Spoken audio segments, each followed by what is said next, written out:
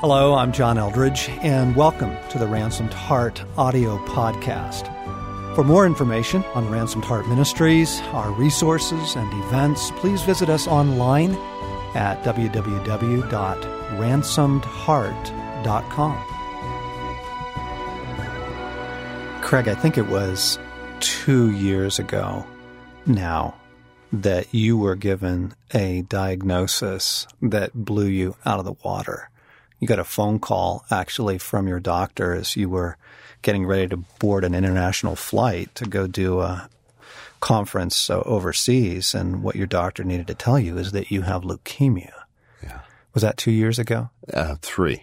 3 years ago. And Craig, the question I want to ask is, after the initial shock of that, after the, just the horrible news to be delivered to you, you began to pursue the best treatment that you could find for leukemia.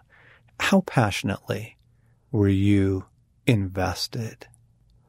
It was a matter of extending life, of life or death. It was a matter of family, marriage, fulfilling my role, call, purpose here. Everything seemed to hinge on getting the diagnosis and the treatment that was just spot on.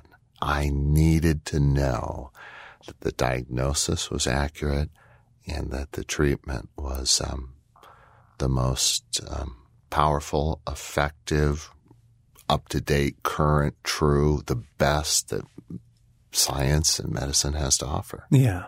I remember your posture was twofold. Your posture was, as you were seeking around the country the best doctors you could find, your posture was shoot straight.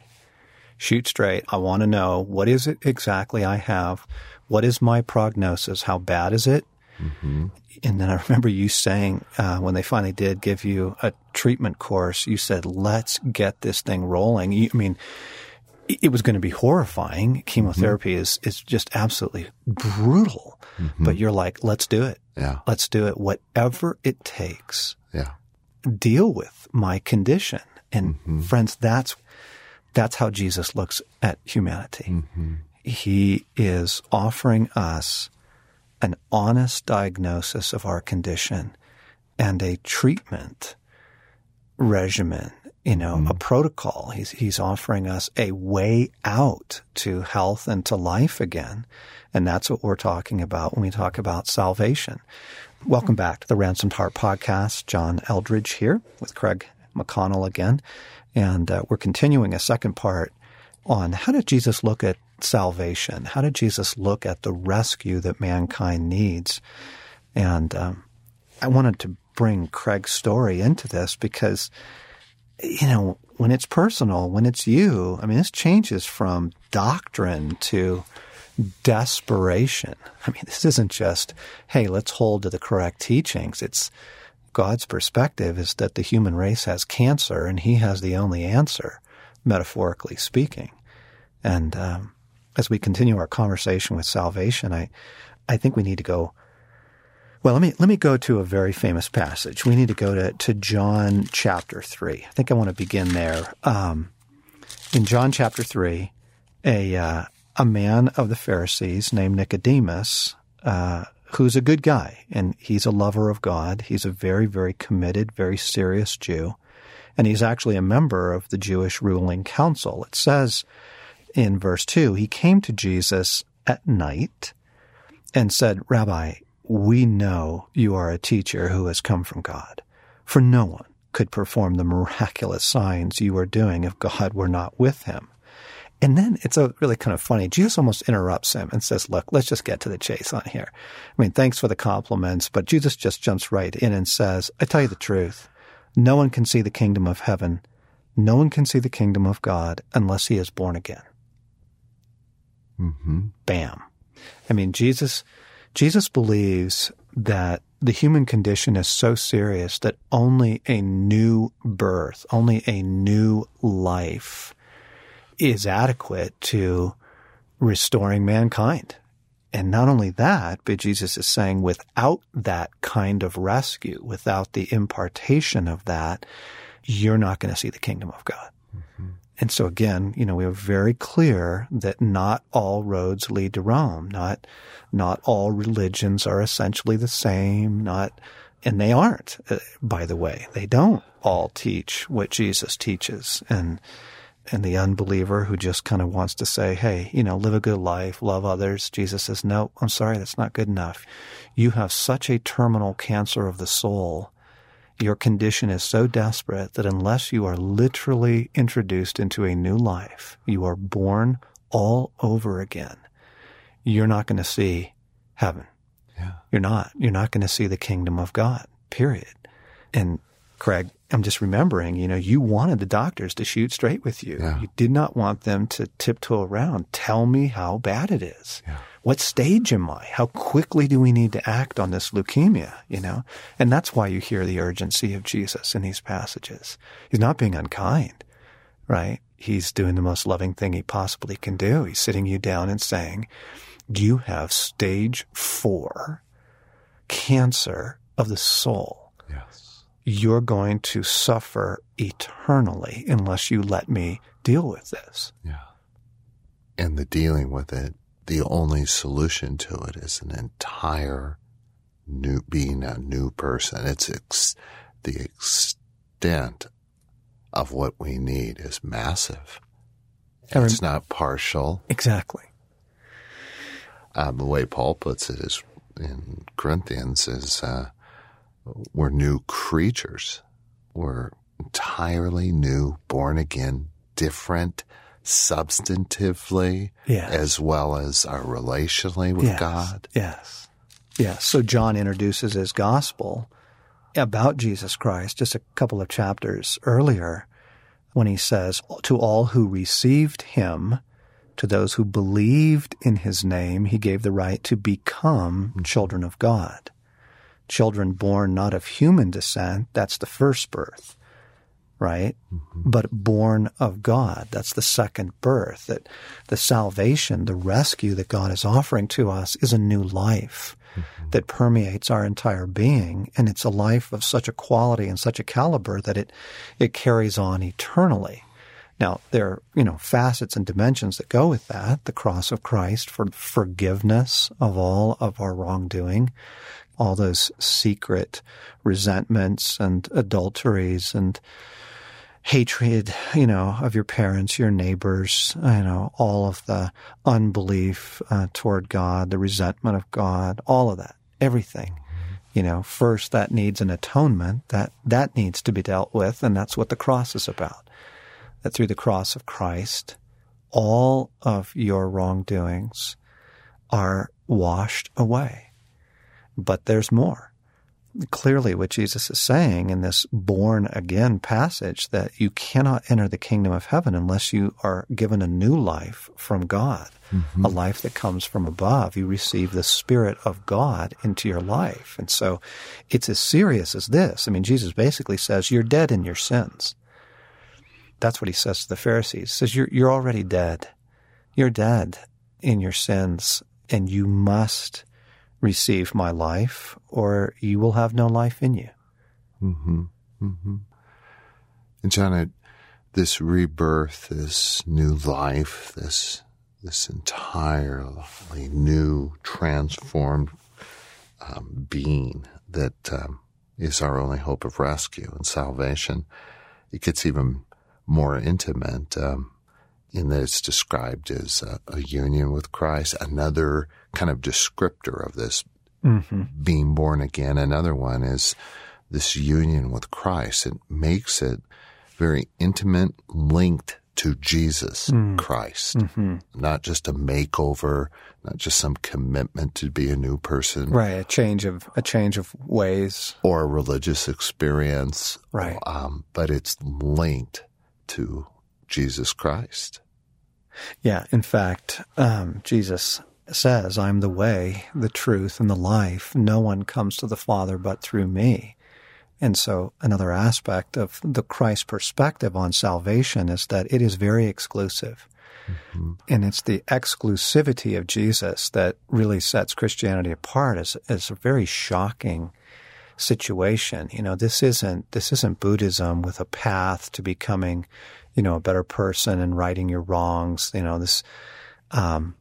This is a very exclusive offer. Jesus says, either you're in me, literally in me, or you're not. And those outside of me die eternally. Those who are in me get to live as you were meant to live, restoration of a total life. In fact, I think if I go back and almost give this second half podcast a new introduction, it would go like this. You can't understand the rescue that Jesus is offering mankind until you look at the miracles of Christ. What happens to the deaf person when Jesus touches them? Well, their hearing is restored. The faculty of their hearing is completely restored. And what happens to those who are crippled, the paraplegic? Well, they walk home. They stand up. Some of the stories, they actually dance. The dead are actually raised to life again. You look at the miracles of Jesus, those with a skin disease are completely cleansed of that. And, those who are blind they see again. The miracles of Jesus are illustrations for his message. He says, I want to do this for you. I want to restore your life. But so the salvation that we're describing in Jesus Christ is a total rescue. It's a total rescue. He says, I want to rescue you. I want to restore you to what you were meant to be as a human being. But in order to do that, you need forgiveness for your sins. And so I'm going to lay my life down for yours. I'm going to take your judgment so that on the day of judgment, you don't have to take it. I'm going to take it for you on my cross. And then in my resurrection and in the coming of the Spirit of God, I'm going to give you my life. He describes in another metaphor, I am the vine, you are the branches. Now that branch, when it's separated from the vine, it has absolutely no life in it. No life, no power. It's going to die. Yes. And Jesus says, you have got to be grafted into me. You've got to remain in me. I have to give you life. Apart from me, you can't find it. You can't have it. As we're trying to unpack for you the kind of the way, how did Jesus look at salvation? What is this rescue we need? One, as we said last week, it's a rescue from hell. But two, it's the impartation of a life. It is that the human condition is such that only receiving a new life from God, only to be born again, is sufficient for our rescue, for our restoration. And that comes through receiving Jesus Christ. John, to even nail this down a little more specifically, Ephesians 1 says that in Christ we have the redemption through his blood, the forgiveness of sins in accordance with the riches of God's grace. And when we're talking about in Christ, being born again with the life of Christ, you read a passage earlier talking about false Christ. And it just feels important to say that what we're talking about here is the Christ of the Bible, the Son of the Father. If your faith is in a false Christ, the rescue is false. It's not true. It's genuine. So this isn't just any Christ or a Christ of our making or someone who claims to be a Christ. It is the Christ of the New Testament. Yeah, right. So other religions, and there are very popular ones that use the name Jesus, use words like salvation, forgiveness, heaven, but they are not the same content within those words that Jesus of Nazareth gave to them. He makes a very exclusive claim. He says, I am God. Yes. I am God. He makes that very clear. I and the Father are one. Jesus is exact representation of God. He is God, the Son. not a created being, not an exalted man, not a man who reached some level of mastery or transcendence in another life, not a reincarnated person, and not a man from another universe who now gets to run his own universe. Jesus makes it very clear. There's one God in all existence. There's no others. And Jesus is this God. Yes. Jesus of Nazareth, this man. And so, right. It's a very exclusive offer. And a friend of mine was trying to help me understand this once. I appreciated the analogy, when Jesus says, narrow is the way. Narrow is the way. My friend was saying, look, if you needed to get from here to Baltimore and you just sort of headed out across the U.S. without path, without direction, on a broad way, you would never find it. You need a very narrow path that's going to take you there. Otherwise, you will wander lost for centuries, And so the narrowness is a gift. The exclusivity is a gift. The straight shooting of Jesus is a gift. It's good. He's not being intolerant. He's just being frank with you. He says, look, this is just the way things go. There is one God, and you desperately need a rescue. And so tinkering around with these other options are not going to save you. It's like had you gone into the doctors and they said, well, try laughter therapy. Yeah. Just watch funny movies for months. It would have been malpractice. What you needed was... And I'd be dead by now. Exactly. So it's not unkindness. Yeah. It's not unkind to look you straight in the eye and say, look, you're a royal disaster. You are going to suffer terribly unless you receive Christ as your rescuer. That's not unkind. That's the most loving thing that any person has ever done for you. The way, the truth. Yes. Straight shooting. And the life. And the life. Now, just to help our readers understand kind of the fullness of this, we've been talking about how does Jesus look at salvation, and he looks at it as a rescue. He looks at it as absolutely necessary. He looks at it as something that every single person needs. He looks at it as he is the only one who can offer it. But he also looks at it as very comprehensive. Again, the miracles. When Jesus gets a hold of a human life, there is forgiveness. And it usually begins there. Forgiveness is the doorway back to God. We do need forgiveness for the bitterness, the envy, the addictions, the compulsions, the fears, the doubts, just our absolutely flagrant unbelief that we live with every day. I mean, we just don't love or trust God. Let's be honest. That's just how people live their life. Yes. They don't really love God as the primary consuming passion of their days, and they don't trust him. So there's forgiveness, there's pardon, there's mercy through the sacrifice of Jesus Christ. All of that is taken care of for you if you will submit to him, if you will receive him as Savior. But then there's more. That forgiveness is a doorway into a whole new life. He literally imparts his life to you. And yes, as that life begins to invade, it does heal our bodies. It heals our souls. It heals those wounds that we received in our life, in our hearts. It heals our spirit. And that restoration begins now and is completed in heaven. There's a coming kingdom where it's total. But the impartation of the life begins now. In fact, I was thinking about Dallas Willard's book, The Spirit of the Disciplines, and chapter 3, Salvation is a Life. He's trying to say, look, it's not just this forgiveness thing. Forgiveness is needed, but he says the simple and wholly adequate word for salvation in the New Testament is life. You could just simply substitute life for the word salvation. I have come that they may have life and may have it more abundantly. John 10:10. He that has the Son has life. 1 John 5:12. Even when we were dead through our trespasses, God made us alive with Christ. Ephesians 2:5.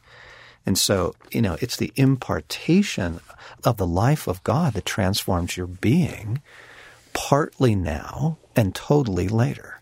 Yeah. And it's as you said, John, it's thorough. 1 Thessalonians 5:23, may God himself, the God of peace, sanctify you through and through. May your whole spirit, soul, and body be kept blameless at the coming of the Lord Jesus Christ. Yes. Yes. So I love this quote from MacDonald. He says, the notion that the salvation of Jesus is a salvation from the consequences of our sins is a low notion.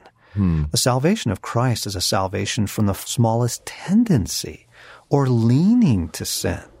It is a deliverance into the pure air of God's ways of thinking and feeling. It is a salvation that makes the heart pure, with the will and the choice of the heart to be pure. To such a heart, sin is disgusting. And so it is regeneration has been one of the historical terms. God takes a human being that is so riddled with cancer of the soul and spirit that needs a new life, and he literally regenerates that human being into a new person. And as that life begins to permeate our being, it transforms our hearts and our minds, our desires, our hopes, our dreams. And then it begins to transform our relationships, our families, our friendships, our communities. And as that life invades your body, yes, you bet, it heals the blind and raises the dead. And it's an absolutely permeating life that is offered to us who are, in fact, people with a terminal disease. Yes. So how do we initiate? How do we get this thing rolling?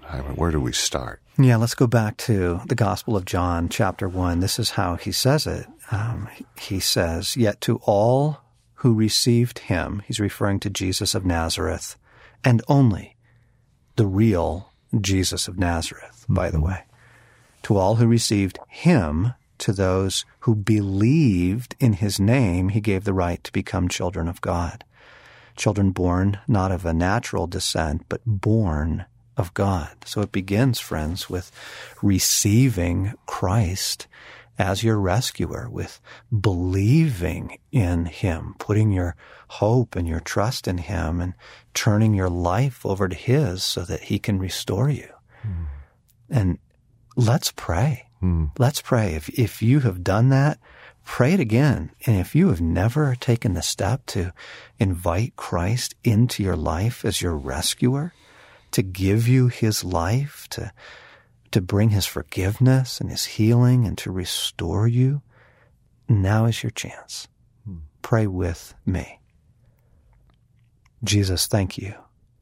Thank you for coming to rescue me in every way that a person needs to be rescued. I give myself over to you. I surrender my life to you, body and soul and spirit. Jesus, I ask your forgiveness for all of my wrong, the things that I am aware of and the things that I've forgotten. And I receive your cross for me. I receive your blood shed for me to cleanse me of all of my sin.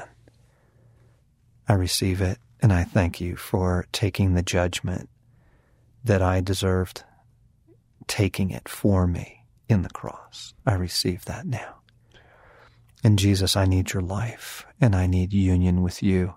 I have no life apart from you, and I invite you to come into my heart, come into my life, be my God, my love, my life, my all.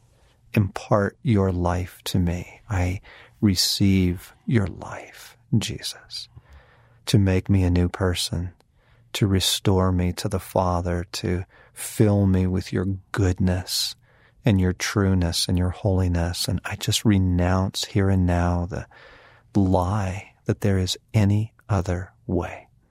Jesus, you're the only way. And I receive you, and I receive all you've done for me. And I ask you to come and live inside of me. Jesus Christ, Jesus of Nazareth, come now and live your life inside of me. In the name of Jesus, I pray. Amen. Oh, friends, if you have just prayed that, what a wonderful, wonderful thing. The scriptures say that at this moment, the angels are actually throwing a party in heaven. It says that the angels in heaven rejoice when one lost soul turns back to God. And if that's a prayer that you've prayed in the past, but you just kind of said yes to it again, oh, how beautiful and good to be restored and renewed in it. So much more. There's so much more. Please come and walk with us. We've got resources and podcasts and videos and curriculum and live events. And come to ransomedheart.com and just drink deeply from a whole well of resources for living this life with God.